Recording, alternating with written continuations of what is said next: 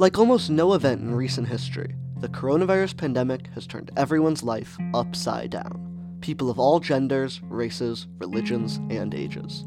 But it has uniquely impacted young people, and those reverberations will continue to be felt for members of my generation, Generation Z, and the millennial generation that precedes us for decades to come. Studies have shown that the events that take place in the early years of your life can impact your political leanings and attitudes for your entire lifetime. In the case of my generation, many of us were born just before or after 9/11, the deadliest terrorist attack in American history, and now we're graduating high school during the coronavirus, the deadliest pandemic this nation has ever seen. And millennials have also come of age in similarly turbulent times. Many of them entered the job market during the 2008 recession, which means they are dealing with their second economic crisis. In this episode of Wake Up to Politics, I dig into the impact the coronavirus and those other major events have had and are having on younger Americans. We'll hear from young listeners of this podcast, and we'll put their experiences into context with the help of Charlotte Alter, a national correspondent at Time Magazine and the author of The Ones We've Been Waiting For: How a New Generation of Leaders Will Transform America. I think that this is absolutely one of the major events that will shape how your generation thinks about politics. Charlotte's book profiles young leaders who are likely to dominate the political sphere in the years to come, from Alexandria Ocasio-Cortez to Pete Buttigieg to Elise Stefanik, and reveals what led them into politics and what makes them think differently about government than the septuagenarians that currently run all three branches of government. The book focuses on millennials, but she says that both millennials and Generation Z will be acutely impacted by COVID-19 and its unforetold consequences. I'm Gabe Fleischer, and from St. Louis Public Radio and me, this is Wake Up to Politics.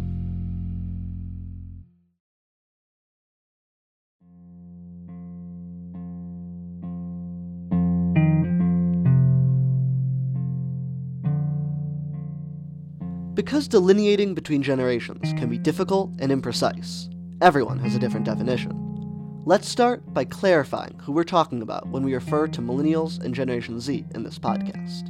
The oldest millennials are pushing 40, and the youngest millennials are in their mid-20s, and the oldest Gen Z are in their mid-20s, and the youngest are still kind of in high school. It's a distinction that should be made clear, because while some millennials are still relatively young, others are nearing their 40s, a reality that some people often miss. A lot of older people confuse millennials with Gen Z.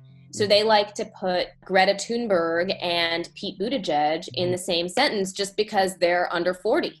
And I'm kind of like, hey, listen, guys, I do think that Gen Z and millennials have a lot of overlapping concerns and a lot of similar political leanings, as we've seen. Like, they're definitely have a lot in common, but there are a lot of things that millennials experienced that Gen Z didn't, and also a lot of things that Gen Z's experienced that millennials didn't. So it's kind of disingenuous to paint everybody under 40 with such a broad brush. Because the two generations are at different stages in life, the coronavirus outbreak isn't having the same impact across the board.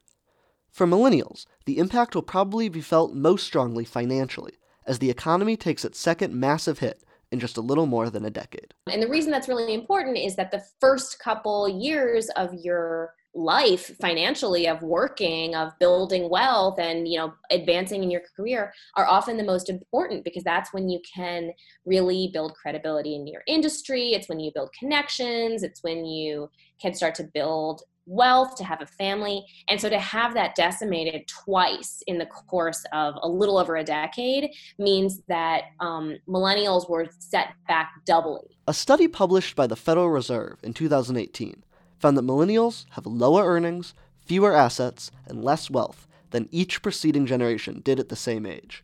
They have already experienced the financial ruin caused by one major recession in their short time in the workforce. It is impossible to know what the effect of another one might be. Hi, Gabe. Shira Berkowitz, a millennial, calling in to talk about how this pandemic is affecting my generation and myself more specifically.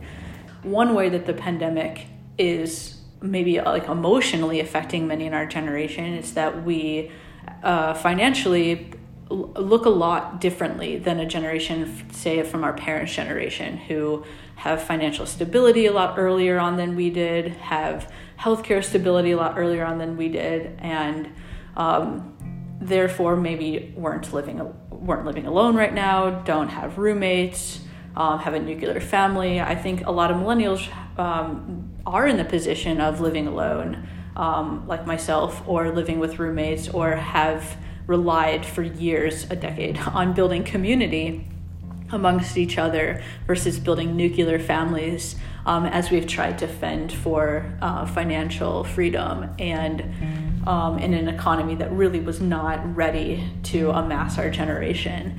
And so that isolation right now is feeling, one, the burden of not being able to socialize with each other.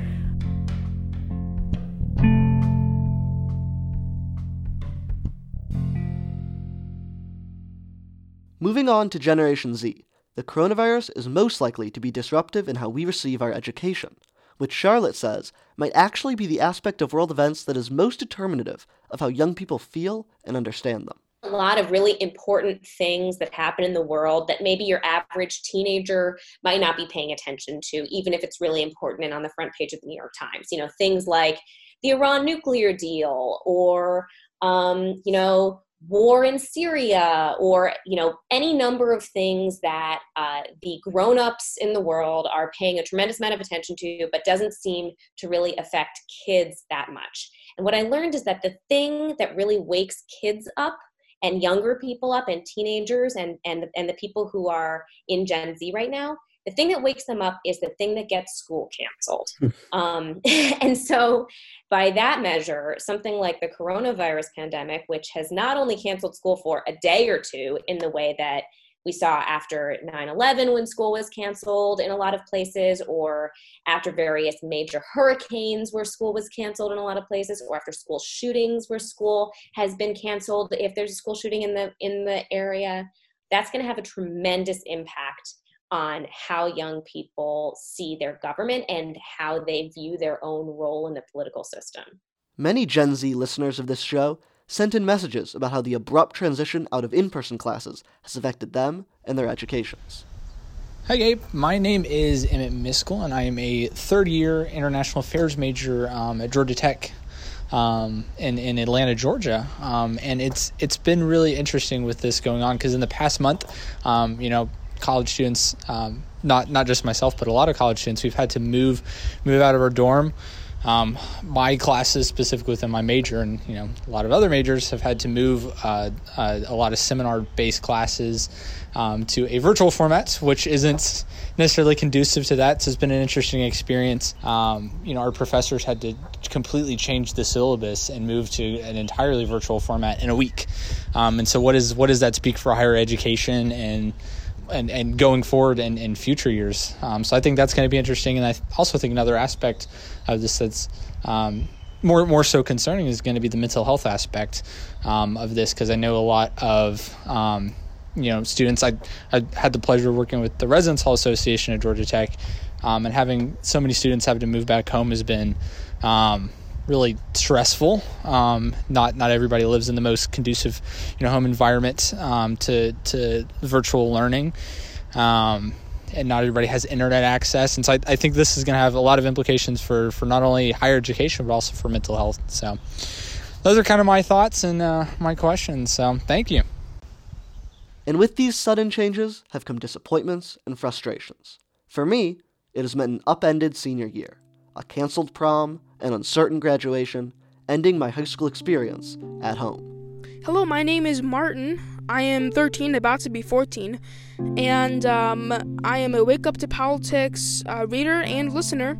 We're not going to be going back to school for the rest of the year, and that's kind of sad because this is my 8th grade year, and I'm at a school where it's kindergarten through 8th grade, so I've been at that school since kindergarten, and I'm in 8th grade now, and it just has a really abrupt ending, and there's a lot of cool things that 8th grade does at the end of the year that, we're not going to be doing, or at least not going to be doing in the same capacity as we usually do, which is definitely disappointing. But this isn't the first time these generations of Americans have been dealt disappointments. In fact, it might be the defining experience of our political upbringing. Part of what I argue in my book is that millennials in particular experienced three great disillusionments. The first was the war in Iraq, which was the collapse of credibility of the foreign policy establishment. Then in 2008, there was a second collapse, which was obviously the financial crisis, in which a lot of the economic leaders had said, oh my God, look at these great bundles of loans. Like, this sounds great. Like, everyone, let's do this. And then, surprise, it was a huge disaster. A crisis like this can go one of two ways. It can either prove to people that government can work, or it can prove to people that government doesn't work. Right now, it really seems to be proving to people that government is not working. If that's the case, then I think it's going to take a lot for millennials and Gen Z to believe in the American government again as something that can actually deliver results in their lives. Just this week, Pew Research Center found that millennials had overtaken baby boomers as the largest generation alive in America right now. That's more than just a symbolic milestone. It means that in the 2020 election, for the first time, it will be the millennials, voters aged 23 to 38, who are the largest voting bloc in the country. So how will their attitudes of disillusionment impact the political fights in the months and years ahead as millennials gain power in Washington? In the next segment, we'll examine how the turbulent upbringing millennials have had has impacted their political persuasions and what it might mean for the rising generation of political leaders.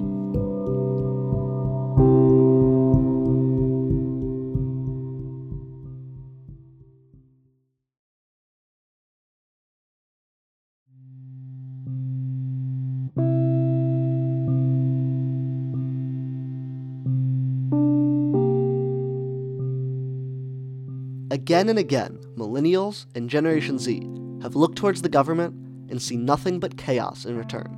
From the war in Iraq, to the 2008 financial crisis, to the ongoing coronavirus pandemic. How do these great disillusionments, as Charlotte calls them, impact young people's political identities? Looking at the 2020 primaries can give us a hint. The Center for Information and Research on Civic Learning and Engagement at Tufts University estimates that in the caucuses and primaries through March 10th, Joe Biden won about 300,000 votes from voters aged 18 to 29. Bernie Sanders, on the other hand, won over 1.1 million. At least in the Democratic side, where the majority of young voters fall, young voters have rushed towards politicians offering large-scale, structural change to the American system of government. Specifically, many young voters have called for an expanded government safety net to give them a helping hand with the financial problems they have faced. There are many millennials who will disagree with what I'm about to say. I'm not trying to speak for everybody. But the trend is that what millennials have seen over the course of that first financial crisis and the kind of sluggish recovery was that a lot of the things that their parents were able to depend on the private sector to provide, things like health insurance and enough money to afford an education and enough money to be able to purchase a home.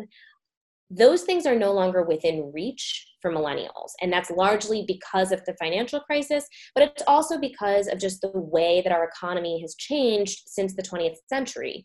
During much of the 20th century, there was much more government investment in public education, which meant that, going to a public university in the 1960s, when somebody like, say, Mitch McConnell graduated from the University of Kentucky, it cost around $300. Now it costs tens of thousands of dollars. What that has meant is that we've seen millennials politically demand a more robust government investment in a basic social safety net, because the kind of jobs that they're likely to have in a 21st century economy no longer provide the security that 20th century jobs once provided.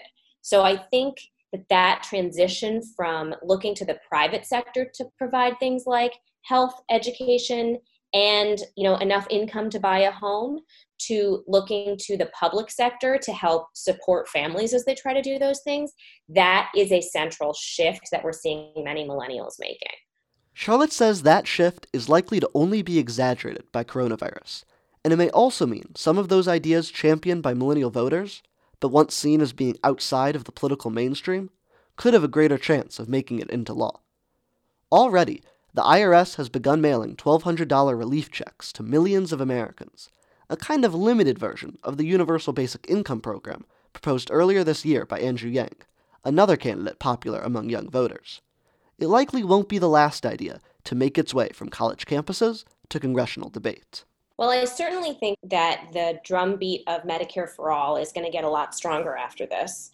I certainly think that there's going to be a greater argument for canceling student loan debt in an economy where a sixth of American workers have filed for unemployment. And I also certainly think that, if we have a Democratic president that is looking for a robust economic response to this crisis, I certainly think that a Green New Deal or something like it is an idea that's going to get increased traction because there will be a very strong demand for the federal government to put people to work in a way that also solves our climate crisis. I'm not trying to say that all of those things are going to happen, but I do think that this crisis does make it a little bit more likely that we could see some of those things. And the leaders pushing for these ideas are likely going to be disproportionately young, even as they operate in a system that is still mostly led by older politicians. AOC and Pete Buttigieg are going to be around for a while. I don't think that this was Pete Buttigieg's last presidential campaign, and I also think that AOC is somebody who we're going to be talking about in national politics for a while. But I also think that, one of the main theses of this book is essentially no matter what, the fact that we have so many people leading our government who are in their late 70s. I mean, across the board, we've got Donald Trump, Mitch McConnell, Nancy Pelosi, Joe Biden, Bernie Sanders, all of the major players are pushing 80, right? Mm-hmm. If they haven't turned 80 already. What that means is that 2024, 2028, it's not going to be the same cast of characters. It just is not. And I don't want to say exactly who will be in that new cast, but I do think that there's tremendous appetite for fresh faces and for a government that reflects the 21st century instead of a government that feels left over from the 20th. And even within political parties, as this new generation of leaders takes charge, Charlotte says the differences in style between them and their older counterparts will become quickly apparent. I think that in some ways we have spent the last decade preparing for this. We've been insisting on change. We've become activists, advocates for a cause, trying to carve out space to make wide, sweeping, systemic change in a very slow, purposeful way. But also have become entrepreneurs and entrepreneurs inside of a nation that didn't have enough jobs or wasn't ready to make the space themselves. So we've been these insisters of saying you have to have space for us. And if there wasn't going to be the space, we were just going to invent it ourselves. Time and again, millennials and Generation Z have been tested in unique ways and forced to create spaces for ourselves as a result, as Shira said. Instead of taking cues from adults, many young people have been agitating for change even before the coronavirus struck. From Malala Yousafzai fighting for human rights, to Greta Thunberg calling for climate action, to the students of Marjory Stoneman Douglas High School in Parkland, Florida, creating a nationwide movement demanding gun control. Of course, young activists are nothing new in American politics, but one listener suggested that the weight of issues facing young people today, and the inaction by older leaders, has led to a need for young people to become involved with politics at an earlier age than ever.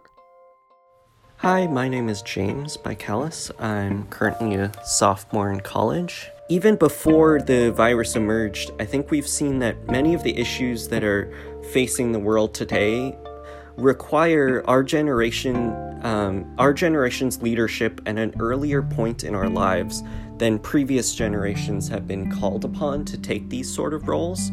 For example, climate change. The current generation in power hasn't taken decisive action on this issue. So I think and hope that the current crisis will sort of shape our identity as leaders earlier in our lives so that we can make an earlier and decisive stand on these kind of global issues. Who will be the young leaders to emerge out of the wreckage of the coronavirus outbreak?